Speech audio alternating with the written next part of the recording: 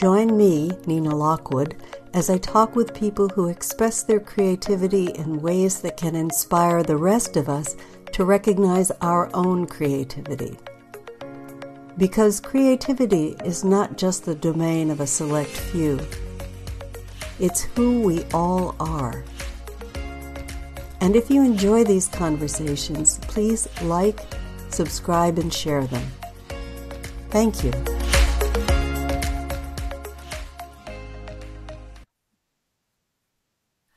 Hello and welcome once again to Creativity Conversations. This is, I think, episode 51, and I have a really wonderful, interesting guest today, Mike Unruh. Mike, nice to see you here.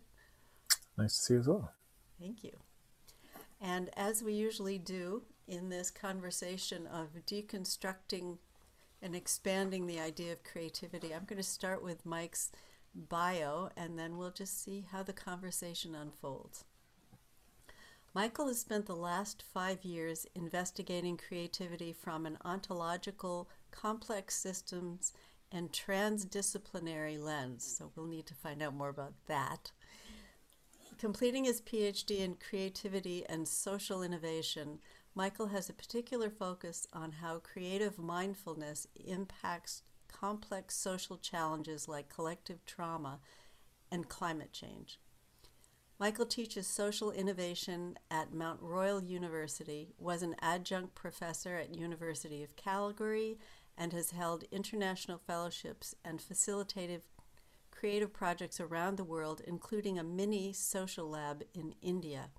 His main interest is finding and accessing creativity in everyone through a complex systems lens to generate social innovations for societal transformation. And just a little bit of Mike's background.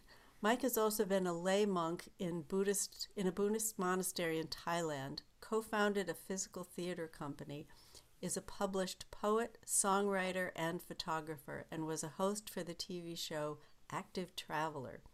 He facilitates expressive arts, living inquiries mindfulness, EFT, and is a certified transformational arts facilitator. Wow. Lots of stuff. Lots of really interesting stuff. So maybe we can start by having you unpack that first sentence of what you've been investigating on from an ontological and complex systems perspective, the nature of creativity. Yeah, absolutely. I guess one of the things about creativity for me, like many people perhaps, is that there's this sense, okay, creativity has something to do with art, right, on some level. And yet, I think a lot of us know that it's more than that on some level as well. Like there's that creative piece that we see. I can see in the paintings and the creative pieces in the background of your room there, that when we feel creative, it is expressed through artwork and pieces. And so I was really curious, but creativity seems to me more than that. And I wanted to really go into the heart of where creativity was. Like, what actually is creativity? And so I started my research in that vein, and then to, of course, use the findings of that into how that can be applied socially for social complex challenges. So the ontological part, which is kind of a philosophical term, essentially is saying that the very nature of reality. Like, does creativity on some level have something to do with the very nature of the reality we see around us, including plants that grow, social movements and change, like what we're seeing right now with Black Lives Matter movement and the Me Too movement, and these really important social changes that are happening in the world. Is there creativity involved in that as well? But also personally, like, do I experience creativity not only as an artist, but let's say I'm a scientist. Let's say I don't create paintings. Can I be creative in that way as well? Or is creativity connected to how I think or how I feel or how I see the world? And so that's the ontological part. It's like the very fabric of the nature of reality. Is that connected to creativity in some way? And some people explore this through mindfulness or meditation, maybe a monk in a cave somewhere. But I think we also experience it right here in the room. And as I'm sitting here with you, it is flowing, it is moving within us, through us. And so that's something that was really curious for me to investigate. The next part, the complex systems part, is of course that things aren't as simple sometimes as we see, in the sense that this equals that. Is that always true? That I see you, for example. Can I make automatic assumptions that, oh well, Nina has a certain disposition, so therefore she equals this in my mind? I think it's not as easy to label a person as simple as, oh well, she's like this, so therefore she must be like this. I think we're infinitely more complex than that. On one level, and then on another level, there's a really beautiful connected simplicity to all of us. And we know that when we see people hurt or in a trauma situation, there's this intuitive, instinctual part of us that reaches out to connect to another human being. We see it in children wanting to connect to their mother or their father. Just the very nature of love somehow is universal. And we know that from our experience, but also intuitively. But it's complex. It's not as an equal sign, you could say.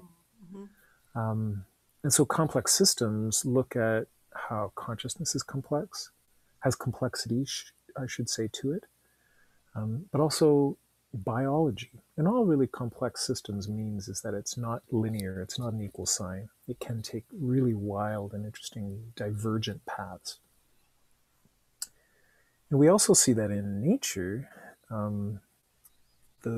we're told the universe is expanding, right? We hear this from the scientists. The universe is constantly expanding. And we also see from an evolutionary point of view, if that's the mindset that we choose to come from, is that life started very simply, and now it's moving into more complex forms. So human beings, from intelligence to the way that our bodies work, is incredibly complex compared to very simple life forms like virus. It's complex in a certain nature, but it's also very simple in another way. So that's looking at complexity and how is creativity connected to all that. And it turns out it's very much connected to all of that. And then the last part, transdisciplinary, all that means is that we've probably heard the term interdisciplinary, and that just means if there's a discipline of thinking or a discipline of research or a discipline of life, we could say, there may be another one. And interdisciplinary means what's in between the two. Transdisciplinary means what's in between the two and what goes beyond it. So it's sort of like, what is the next new way of thinking or the next new way of seeing the world that's different than what currently is? So these three elements of creativity, I don't believe creativity is in a box. It's like, oh, it's only for artists or it's only for scientists. And it's also deeply personal. That's the ontological part. And it's also really complex. It's not an equal sign. It's not, oh, well, this equals that. But there's a certain simplicity to it in the sense that when we get right down to the very ground of our experience, creativity is there. Could you say that it's innate? Because it doesn't seem like it's, I mean, you can describe it as a skill that could be developed, but even prior to that, the skill has got to be there. The potential for it has to be there. So whether it's a complex system or a simple system, the capacity, the possibility of it already exists. It's pre-existing. Yeah, I would generally agree with that for sure. Is that for a skill to be developed, it takes focus and dedication and a certain amount of discipline. But at the same time, there's a sense that it's already here. It just has to be discovered in a way. It just has to be peeled back and revealed.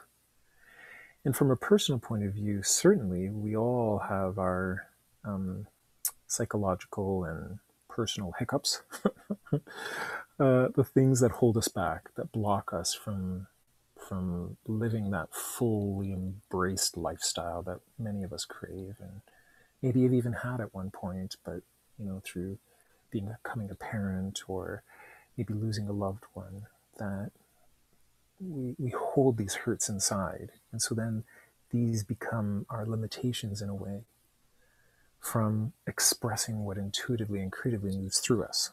So, absolutely. Sometimes it's even habit. Sometimes it's trauma that holds us back from our past.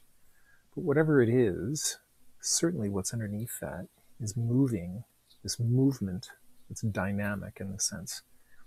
This movement is not only creative, I found, or at least I discovered in some of my research and through my years of personal experience, and even, yes, sitting on a mat, a meditation mat, as a lay monk in a Buddhist monastery in Thailand, certainly discovering it as it's moving through me.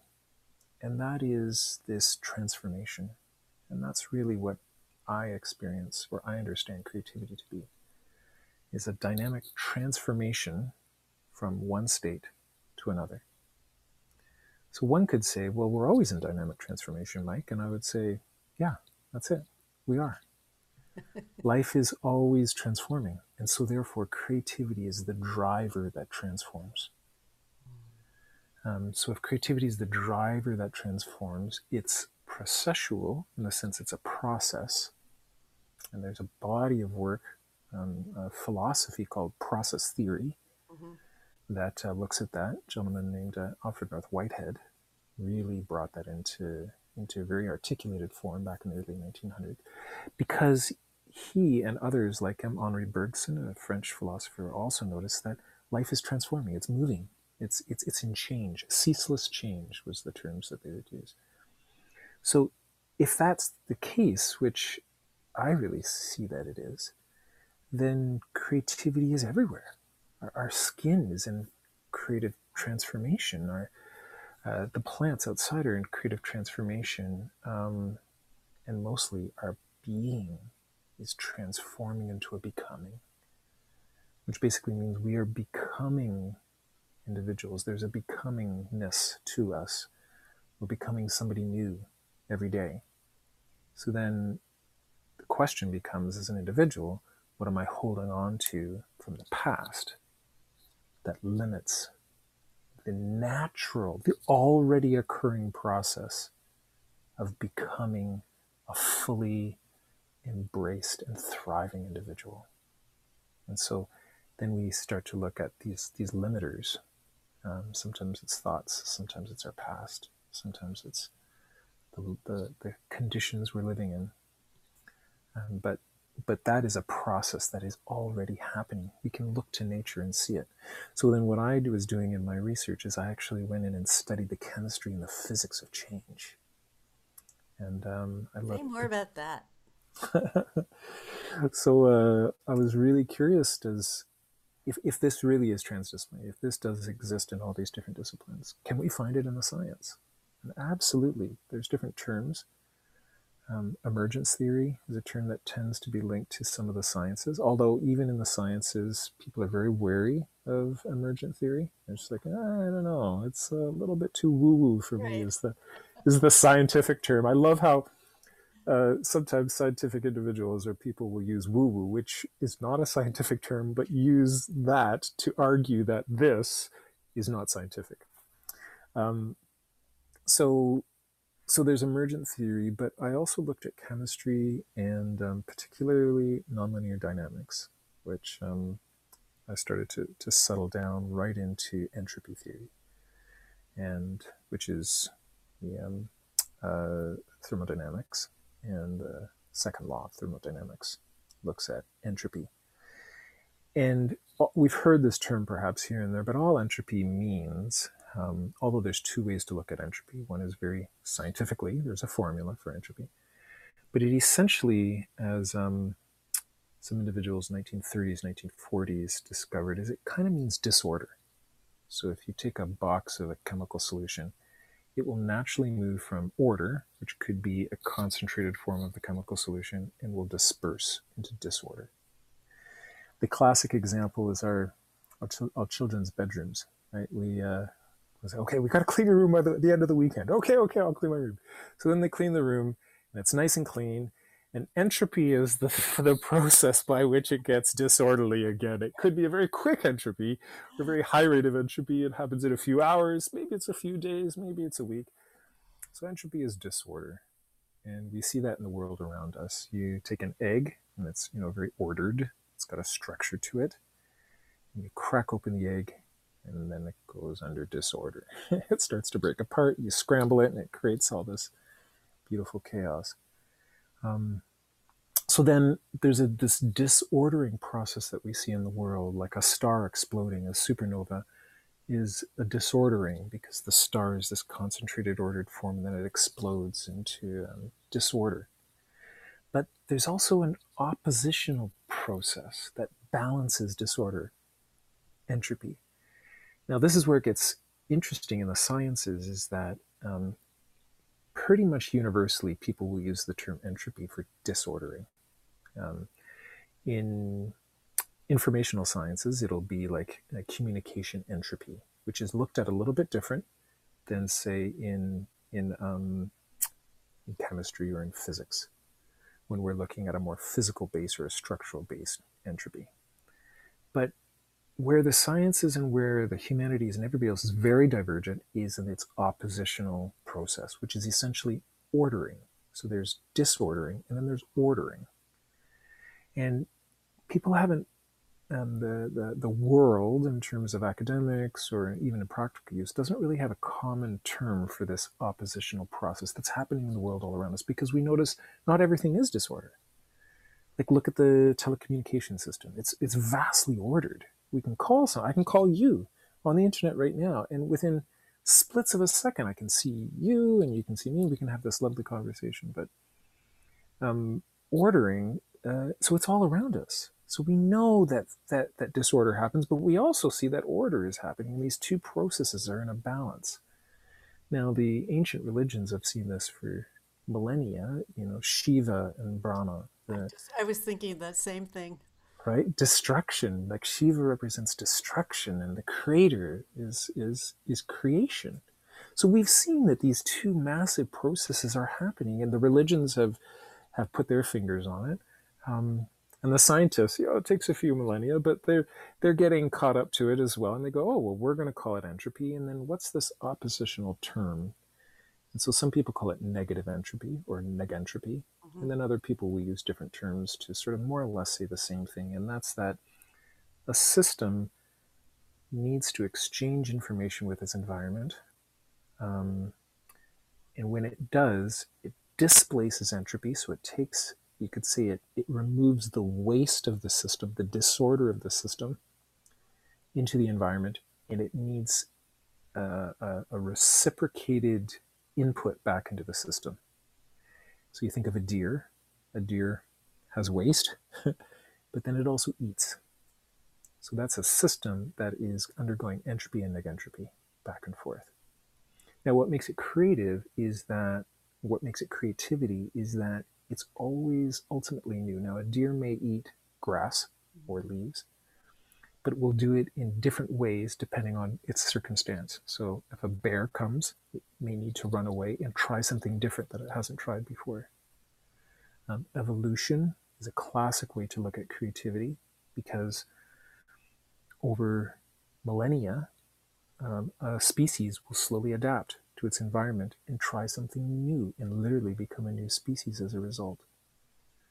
So this process from disordering to ordering, we see it everywhere in the sciences. And we also see it in the social sciences as well. And that's where you could call social creativity or social innovation, which is what I also studied, comes into play. Is that, oh wow, groups of people are doing things that are new as well. And we can look at that as a system that also exchanges information with its environment, and that it also needs to have new processes so that it can deal with the complexities of the world around it. So climate change, or what happened when George Floyd was killed, right? This uproar happened. And so there's this call for new change to happen in our world so that people can be treated more equally and with equity and fairness and respect and love, which is actually intuitive to who we are. So this call for change in society is social innovation. And that's that creativity arising in the social world around us. And we also feel it in ourselves as well. We feel that, um, I had a trauma perhaps. And in my case, I have experienced that in the past.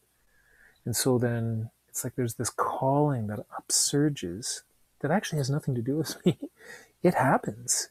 But the question is, will I listen? Will I listen to this call of creativity that is actually seeking transformation naturally? So then the question is, can I hear it? Can I listen to it? Can I respond to it? And can I move with it? Ooh, that's really yummy. As you were describing that call, it just seems to me that that's a call, that call to love, that creativity, there's an aspect Mm, of creativity that has love as its nature. Because if we're absolutely. working, or our intention is to be to really evolve, if that is something that we do, that what is that born out of but love? Mm. Yeah, and indeed, this being into becoming, right? Mm, This beingness, we could say, is love. It's consciousness, God, the infinite, the creative intelligence, whatever we want to term that. And love, we hear terms like God is love, and yet there's other ways that people use the term God that's not necessarily love. So we know that there's this oppositional nature as well somehow. But yet, when we really go down into the deepest parts of ourselves, love feels the most connected. It feels the most expansive, you could say. It feels the most emergent. It yeah. feels the most creative. When I come from a place of love, creativity seems to be everywhere. And yet there is this oppositional force in the world. So then what is that oppositional force? This destruction, these limitations that seem to hold us or all of us as a culture, as society back. And that, we could say, if this consciousness or if this love is universal, then its opposite, you could say, is the opposite of universal, which is something very specific. If this is unlimited, then this would be limited.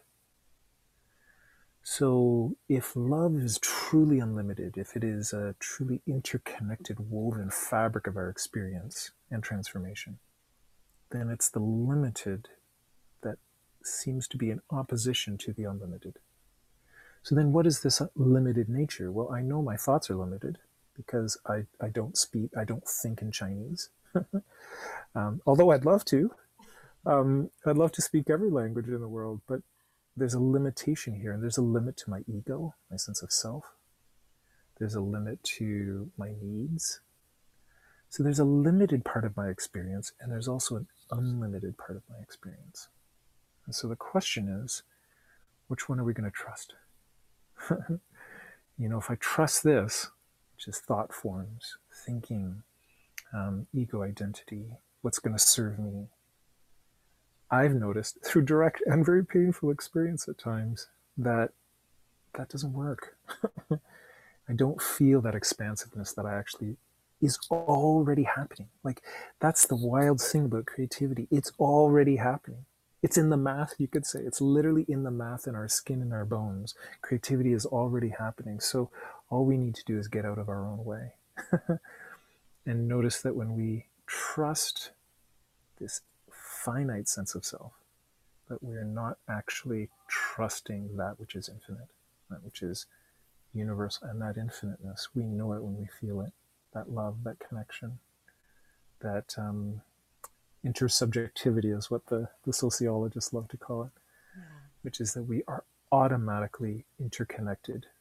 Um, and there's Thich Nhat Hanh was a famous Buddhist monk, and he um, wrote a poem or a short sort of a phrase that talks about if you're a poet, then you're writing on paper, you'll know immediately that the piece of paper has the cloud inside it.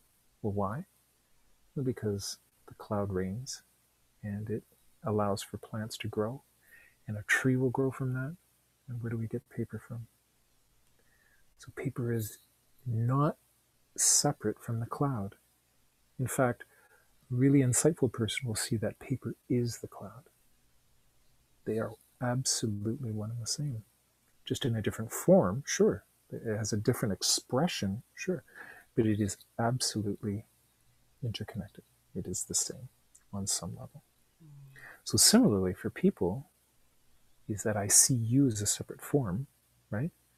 And I celebrate you in your separateness, right? Like in all that you bring to this world, and the fabulous work you're doing through creative conversations and your own artwork and your desire to connect your psychology to others. Like that is so specifically unique and beautiful.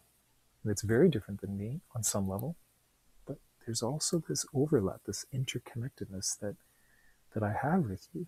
And so there's these two that seem to be at play. So then my question is, what do I trust more? Do I trust our separateness, which is there and it's needed and it can be loved? Or do I trust that which is universal? It's like the ultimate game, isn't it? Seeing through the apparent separateness to beyond that, to a bigger reality. So this apparent opposition, you could also say, is an invitation. And the so I'm when you were talking earlier about appealing back, that these apparent limitations of our finite minds and our tendency to create compartments for people and events, if you look at it from a different angle, a more creative angle, if you will, then it really is an invitation to see what else is there. I'm wondering what you think Absolutely. about that. Oh, absolutely. And in fact, I think that's one of the hardest lessons that we as humans have. And the reason why I say that is like in today's challenge with, like here in Canada, there's this kind of international news is that residential schools, we've now scientifically been able to see that children or unmarked graves are everywhere at these residential schools, which calls into question, again, the residential school system. And so is this something that we see as a blight on Canadian history, or do we see it as an opportunity, like you said? An opportunity to see that within Canadian culture, there is this history, this legacy of colonialism that has been deeply, deeply painful and traumatic to, I think, the entire nation, but obviously specifically to Indigenous peoples. Yeah. And so if I can see that as an opportunity for change, and as we were just discovering, change is transformation. And what is transformation? Creativity. So if I can see that as an opportunity, then there will be transformation, not only in me as a person, but also in our culture and society. So then I need to look at, well, where's the opportunity in my biased thinking? Where's the opportunity when I see somebody like a homeless person on the street, or a drug addict, or even a colleague at work who's just really grumpy and, says something really mean to me? Like, where's the opportunity there? And that's hard because, at least I know from my own experiences, then I have to face my own bias, my own judgments, my own worldviews, my own past, my own history, my own trauma. And it's far easier in today's distracted economy to seek distraction rather than to go to a movie, to go even sometimes to see friends, but for whatever, just to leave these painful conversations and to leave this painful experience and just to go out and live somewhere else in order to be able to stave off these challenges for a while, and many people are doing that for their whole lifetimes. And I've seen that, and we probably know family members who have done that. Boy, that's a very deep wondering. You know how there are so many people who see the atrocities and the injustices that are done in the world, and they either respond by tuning it out or getting very angry and fighting against it. And both of those have some significant limitations. Mm-hmm. And yet, if we can examine them, and I'd love for you to talk a little bit more about this if you would, if we could examine the challenges that we're facing from a social change perspective, what that could be like. Absolutely. Like, anger is, it can be a very much of a resistive force, right? Like if, let's say the school atrocities that we've discovered here, like I can get angry and push that away. In other words, well, that's bullshit. Like that's not didn't really happen, or they're making a big deal out of it. So that can be that anger energy, but to push away. But anger can also be used very much as an empowered energy, where it can be a call to action. And some of the greatest actions have happened through anger. So we think of like Malcolm X's of the world, or people who have really stood up to create change and transformed, and this is the key piece, transform anger, which is essentially about judgment.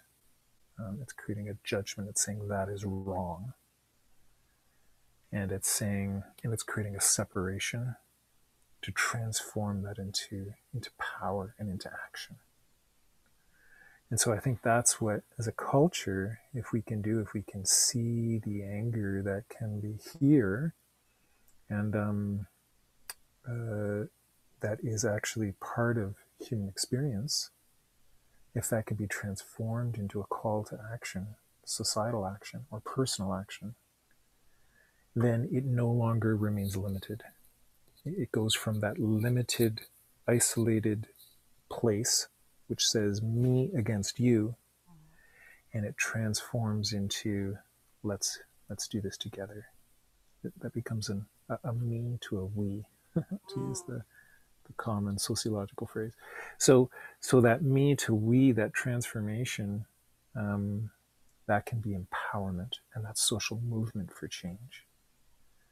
So I see anger as something that if anybody holds it, and I have certainly in my past, is that if I can see that as a method to experience for its richness of the natural power of transformation that is waiting to happen within me, and not get held on to the concepts that hold that anger into place, but to let the concepts go, so that I can do the transformational work, not only internally, but externally with others, then we can start to see that thrivingness that most of us actually want, not only internally, but in the world.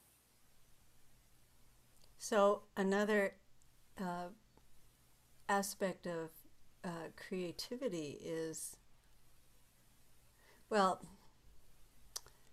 actually, I'd rather, I was going to explain it or propose an explanation, but I think that what I'm hearing and what you're saying is that whatever emotions that we're having to an event, specifically a traumatic event, can be transformed to be a force for good, so that creativity actually is a force for good. And we don't usually think of it as that. We just think of, oh, well, it's a way of problem solving or doing something differently. But the way that I think you're inviting us to look at creativity and its transformational potential is that it really can be an enormously powerful force for change and for good in the world.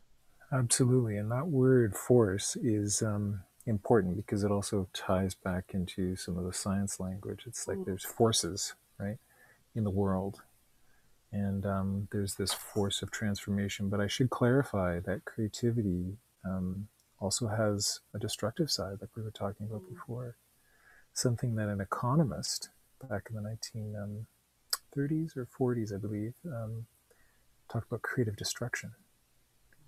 So he noticed that economies will go through this natural destructive process. Mm. And then out of the ashes, you might say, comes rebirth. So as we saw in 2008/9 with the economic crash that happened there, is that if we can't see the transformative potential of destruction, then we just play the loops of destruction over and over again. Boy, that's really Now, an important point.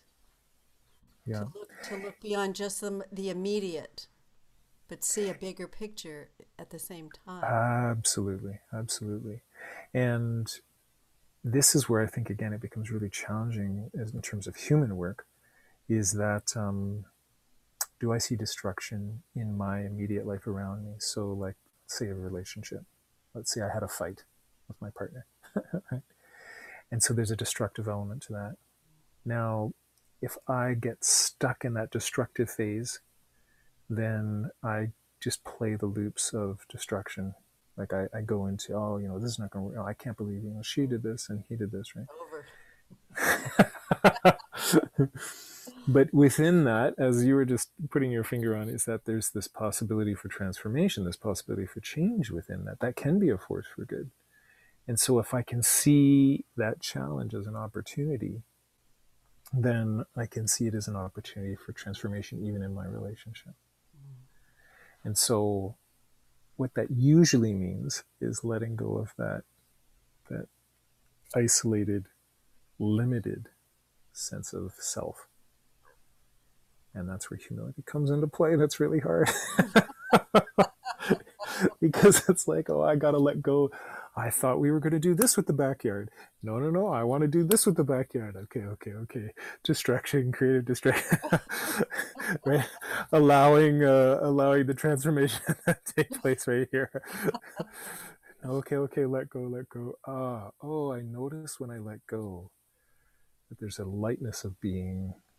And I'm not saying I'm perfect in letting go, and Lord knows, especially with the backyard, I still have some work to do. But but that natural allowing process of allowing this coming and going, this creation, this destruction, even within my relationship or even within the world, and yet can be a call for good because, like we were saying earlier, intuitively, love, consciousness, God, the unlimited is the natural transformation process that's already happening. You don't have to work at it. You don't have to work at being a better artist. All we have to do is get out of our own way.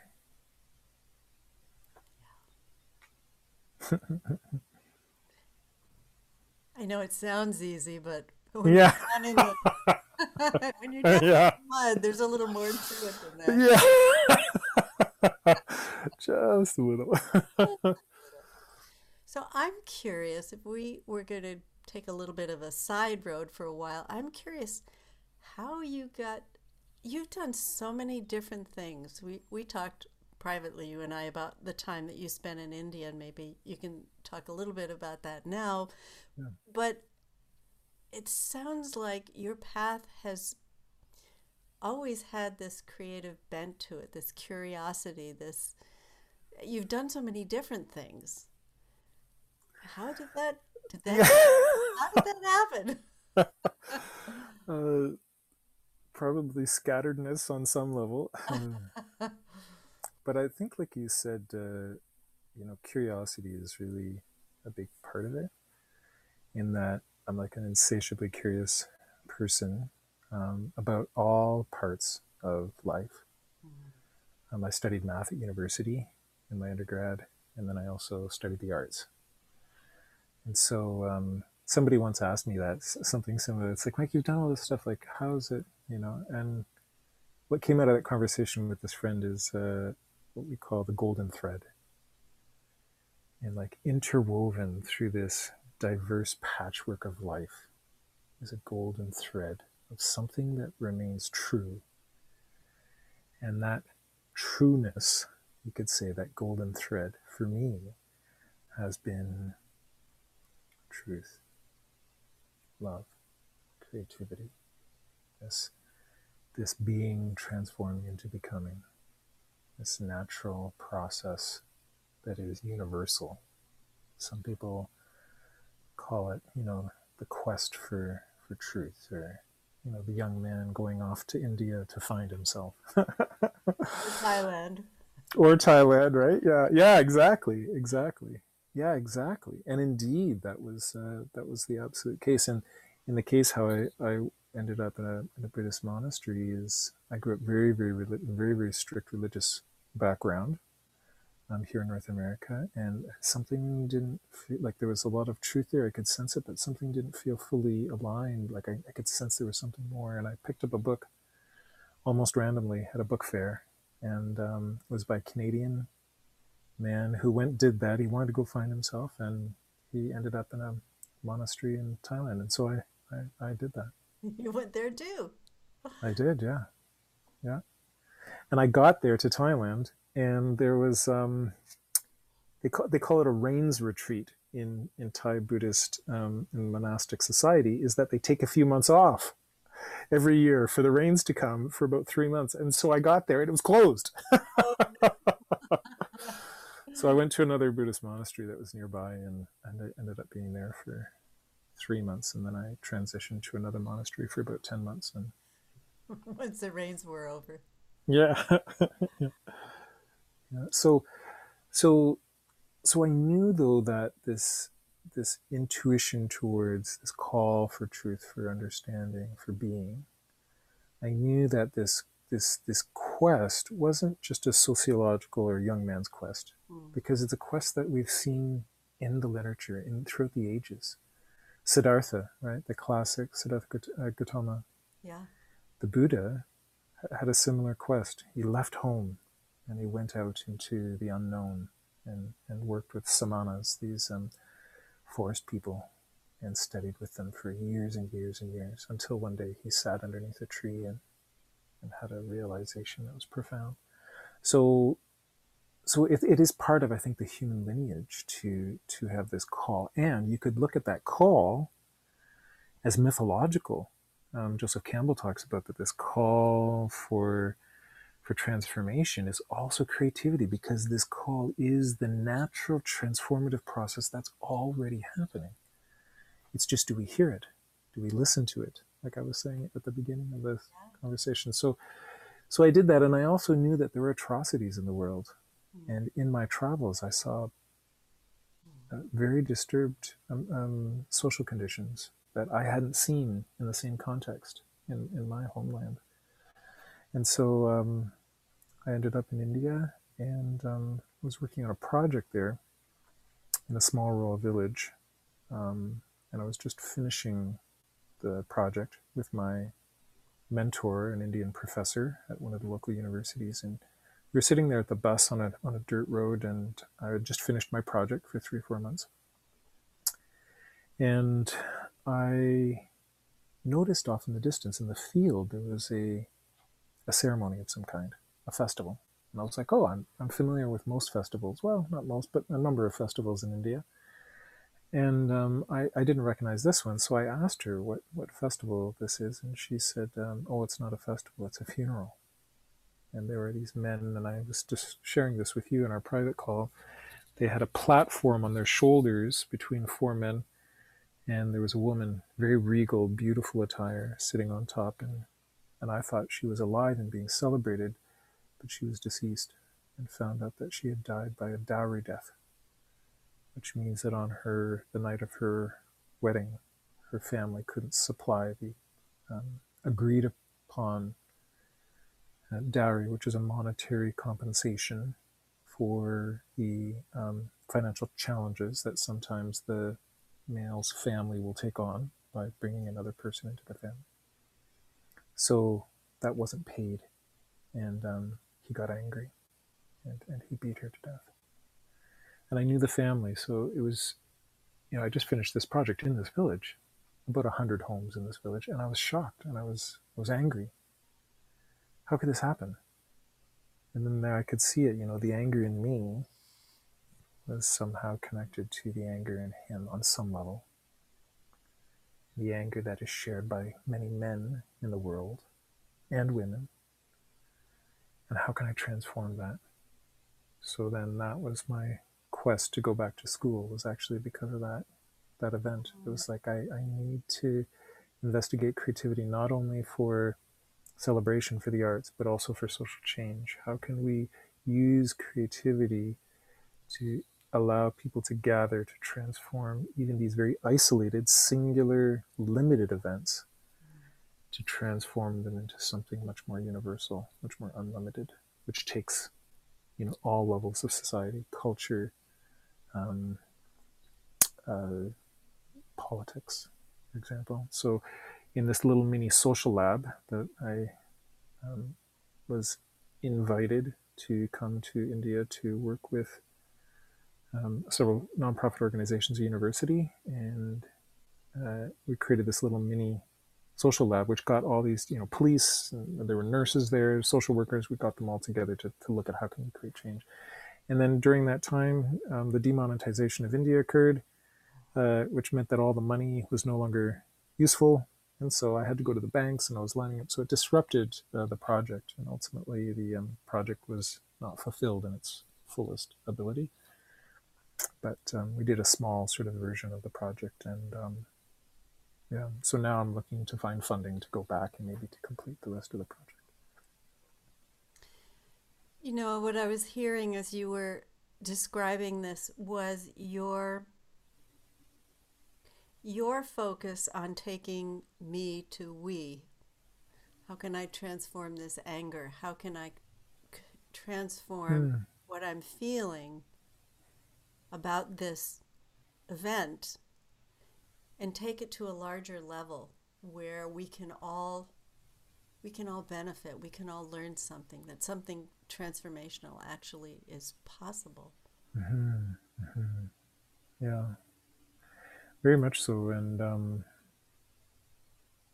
this is not to sort of sweep the me under the carpet, as it were. We see that in the world, is that there's a fear of what happened in the 1920s in Russia, so which is the word is sort of escaping me, socialism, right? So that's this we, where the we becomes the ultimate form. Therefore, the individual needs to be suppressed. And that's what happened with communism. So I do want to be careful that I'm not saying that we is the ultimate, because when we becomes some kind of political platform or societal standard and ignores the individual, well, we can see where that goes. Yeah. But its opposite, which is the me-focused societies, which is to some degree more prevalent today, I would say. And many people actually say that, not just me. But me-focused societies sort of say, well, I need to be first. Oh, now, there's somebody next to me, and yeah, we're all standing up for me, my rights. So then what happens is my rights takes over your rights, Right. because our rights will always differ on some level. So that's where it becomes really challenging as well. So me-centered societies, or you could say a totalitarian me-centered society and a totalitarian we-centered society, neither of those is the answer. Yeah. What we need to do, if you ask me, is to find a balance between this limited nature, which is beautiful, right? Like, you're beautiful in your uniqueness, but to find balance with that and this we culture of what's actually truer, in my experience, than our separateness. What's truer is our connectedness. Yeah. And I think that's something that I'm so glad you said that, because I think that's something that needs to be said more.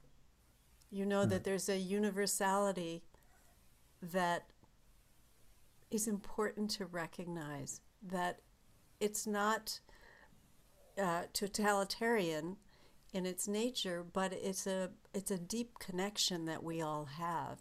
You know, Mm-hmm. when I am me centered and I say I'm getting this for me, you're on your own, and yet that idea isn't going to be just for that one person, it's for their loved ones as well. And if we, it just seems to me if we step back a little bit, that we all want the same things. We're all hungry for the same things. Mm-hmm. And I think it's fear based, don't you? That the denial, I'm going to get mine, but you're on your own. You got to do it your way. You know, that kind of separation is Mm. just a form of short sightedness. Yeah, I think that, yeah, I agree with you. Is that this this sort of separateness that can be created, right? When we sort of say, no, I need to do this on my own, or whatever have you, is that it's those limitations. It's Mm, like there's a belief that's been instilled by our culture and our parents, etc., that says, look, if you take care of yourself, you'll be fine. yeah. So then it's like, I got to protect me. Mm, And in many regards, if we totally give that up, well, then we'll stand there and a tiger will come and saber-toothed tiger will come along and eat us. So we know that there is an instinctual sense to also protect this. But like you were sort of saying, if it's always out of fear, then the fear of the saber-toothed tiger is everywhere, like even in our next door neighbor right.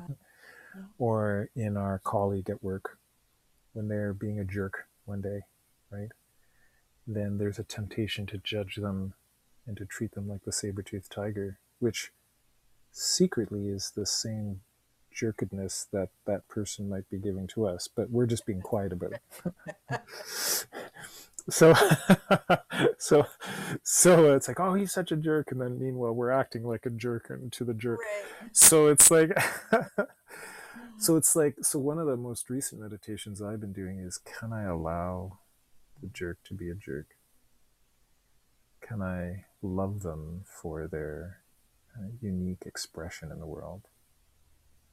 And can I hold space for them and still remain true to this we-ness, this interconnectedness, this consciousness, this love, this being that sort of unites us all? And like you said before, it's harder to say that out loud than to do it sometimes. But, And can I allow myself to be a jerk?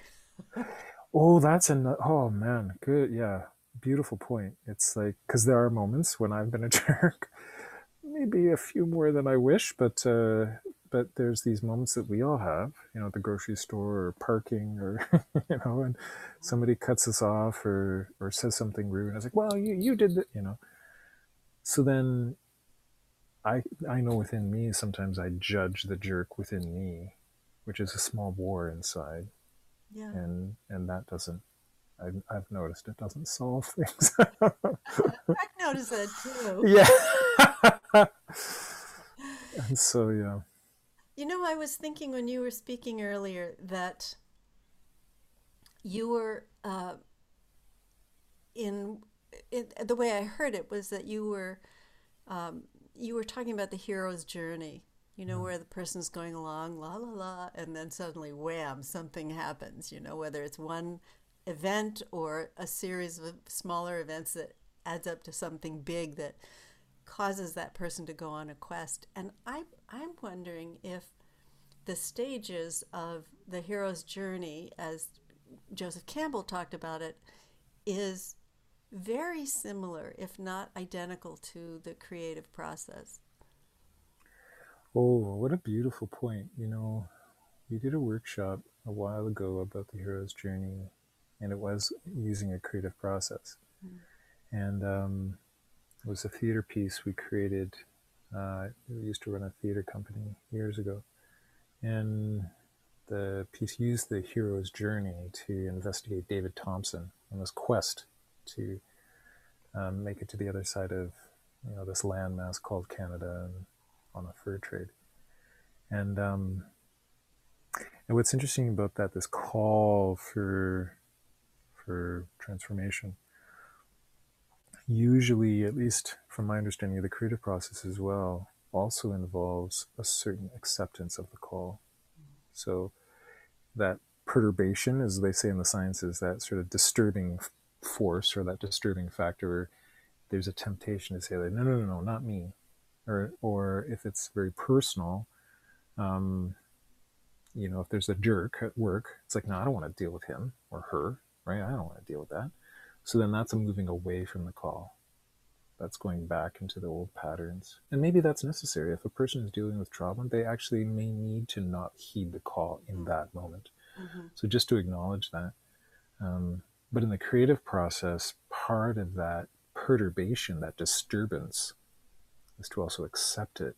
And then that's that transformation process. It's like once the call happens, it's like, oh man, I've been in corporate world for the last, 30 years or something. And it's like, I want to become a creative therapist or whatever it is, right? And it's like the call is there. The disturbance has sparked something within me and I can't look back now. So then to accept that is a deep part of it. And part of that is the allowance of the creative process to allow that perturbation to move through us, to allow the disturbance to be experienced instead of repressed, to allow it to move through us. And then once that starts to be, once there's movement, that dynamic transformation starts to take place. And like you were saying on the creative call of Campbell's Hero's Journey, which is cyclic, to go into the heart of the dragon, battle the dragon, and bring back the treasure, is to come back to where we are with a new understanding. And that's very much creative too. That's that. Some people see it as a spiral. So instead of a circle where it ends, where it began, it actually brings you to a new level and a further spiral to a new level and a new level. And that's emergent. That's that emergence process of creativity where there's always something new in the transformation. There's something new that's discovered. There's something new that's seen, whether it's on a personal journey or in a system like chemistry. In the chemical transformation, yeah, there's processes that are similar to the previous one, but now we see a new result. It has a new color to it, or the life form is just slightly adapted to its environment so that the species is slowly changing and changing and adapting, changing, adapting. Reminds me, and maybe you know the verse better than I do, of the a T.S. Eliot poem about going out and coming back and recognizing the place for the first time, knowing it again in a deeper level.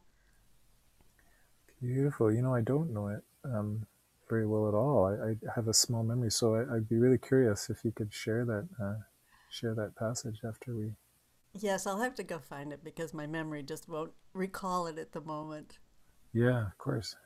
Yeah, and it's true, right? Like sometimes we do find ourselves back at the beginning, and we haven't spiraled up to the next level. Like, oh Then we man, have here to I go yield the again. call again. Yeah, exactly. Another perturbation, another disturbance, Right. another jerk walks into the office, and I still can't get over that. It's like these lessons keep coming back and back and back because they keep coming back because, like we were saying, transformation is the process. It's already happening. Whether we heed the call, whether we listen to it, or whether we push it back and stay in our usual patterns is the difference between life and death.